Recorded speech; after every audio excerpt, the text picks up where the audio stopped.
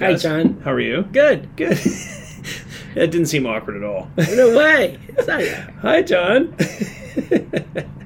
Welcome to Bible / Chad. We are going through some topics that are sort of random ones. Yeah. And you had a random topic you want to bring up. Well, I kind of want to start a series, if that's okay. Eventually, maybe we do one a week. Yeah, that's great. But I want to talk about books. Okay. You're a book guy. Look. Yeah. See, lots of books. Yep.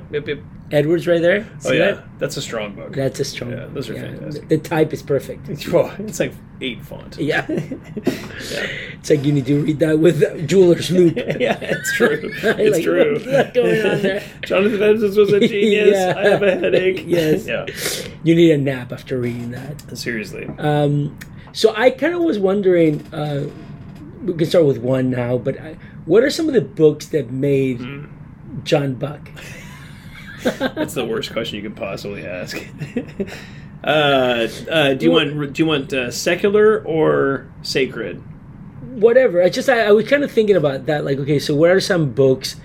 It could be any of it, but it's just what are some books that you think are so very important for us to read? Yeah. It could be secular. It could be sacred, as you called. But what are some things that would be helpful? Yeah. And what made you really, as you start thinking? I'll give you 2 right now. And if it's a series, we can talk about some others. Yeah. There's 2. One is a book that everyone teases me about giving out too many of. We order these by the case. Oh, yeah. Yeah. And it's called The Gospel Primer for Christians by Milton Vincent. Yeah. The reason why that's an important book is because it's a distilled, logical synopsis of the gospel and how it applies to life. Incredibly important book, and it's not important because of Milton. He's a great guy, we know him, but it isn't about him. It's important because what's actually happening there is he's taking truths from the scripture and condensing them into a very accessible, helpful argument around the gospel, and then what knowing the gospel, what it does to the Christian soul, and how it functionally creates sanctification in the Christian life. Super important book. If you don't have it, I would highly encourage you to buy it. A Gospel Primer for Christians. You can get it on Amazon. It's like $8. Very small book. Incredibly insightful. It's not a book that you just read once and put away. No. This is not like it's not like one of those books like that. And for the same reason that the Bible isn't that way. It's profoundly biblical, and that's why it's so helpful. There's not like long introductions and like funny illustrations and things like that. It's not that way. No. It's a book that is meant to be read in small chunks and then meditated on and thought about. So anyway, that's the first one I would say. The second book I would say is actually something between secular and sacred, and it's the Chronicles of Narnia. Oh, wow. If you've never read the Chronicles of Narnia... I have not. You've never read the Chronicles of Narnia? No. Not big into fantasy. Keep going. You're fired. Just kidding. The reason why I say the Chronicles of Narnia, I read them every year. C.S. Lewis had some theology we would not agree with. Yeah. But his illustrations of the Christian life and what it looks like, and how, like, for example, what heaven is like, or what it's like for us to commune with Christ, what that looks like, how Jesus cares for us, and different things he does, all through this beautiful allegory, really just a big extended allegory. It's very helpful in terms of personal worship, and like just a deeper knowledge and understanding of who Christ is and what he's done. It's super easy to read, pretty engaging. They're not complex, but the ideas that are communicated, and this is the genius of C.S. Lewis, the ideas that are communicated are so helpful, so helpful for the Christian life, for our understanding of who Christ is and those things. So those would be 2 that I would highly encourage. The second one is not 1 book, it's 7 books. And you should read it in the order that it was published, not in the chronological order. So if you buy a set of those books, they'll put it in chronological order.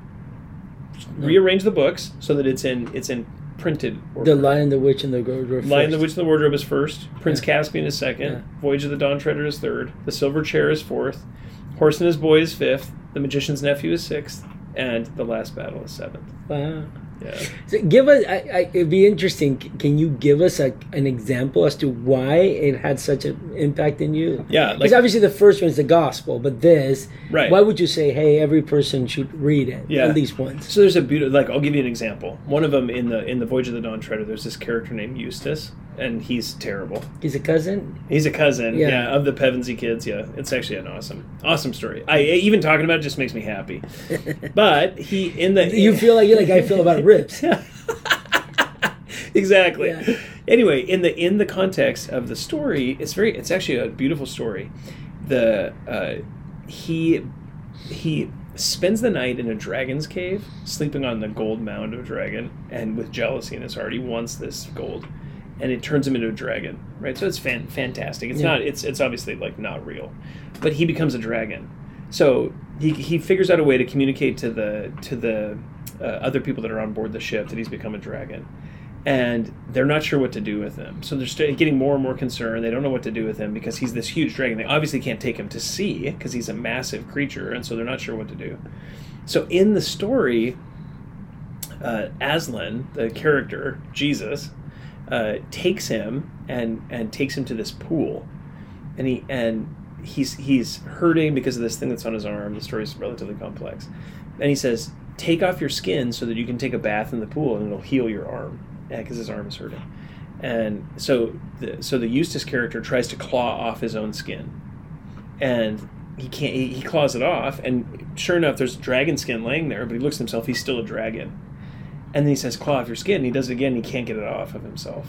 And then Aslan takes his one claw and cuts down through the dragon skin and peels it off of him. That's and what's left is just a boy. Yeah. And he crawls into the pool and he says, it stings, but it was the best feeling he ever had. Yeah. And he said that which I think is like the most beautiful picture of what sanctification and salvation is, right? I mean, just that it takes Christ. I can't fix me.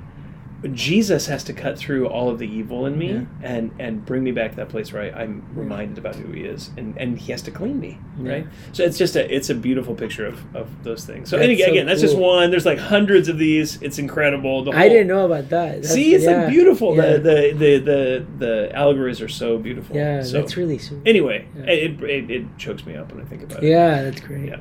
Anyway, so hope that's helpful for you. We're going to do a few more of these. Gus's will probably be far more theologically sound. No. Anyway, thanks for listening. If you have any questions or have any books that you want to suggest, feel free to email us at info@faithbibleoc.org. Thanks so much.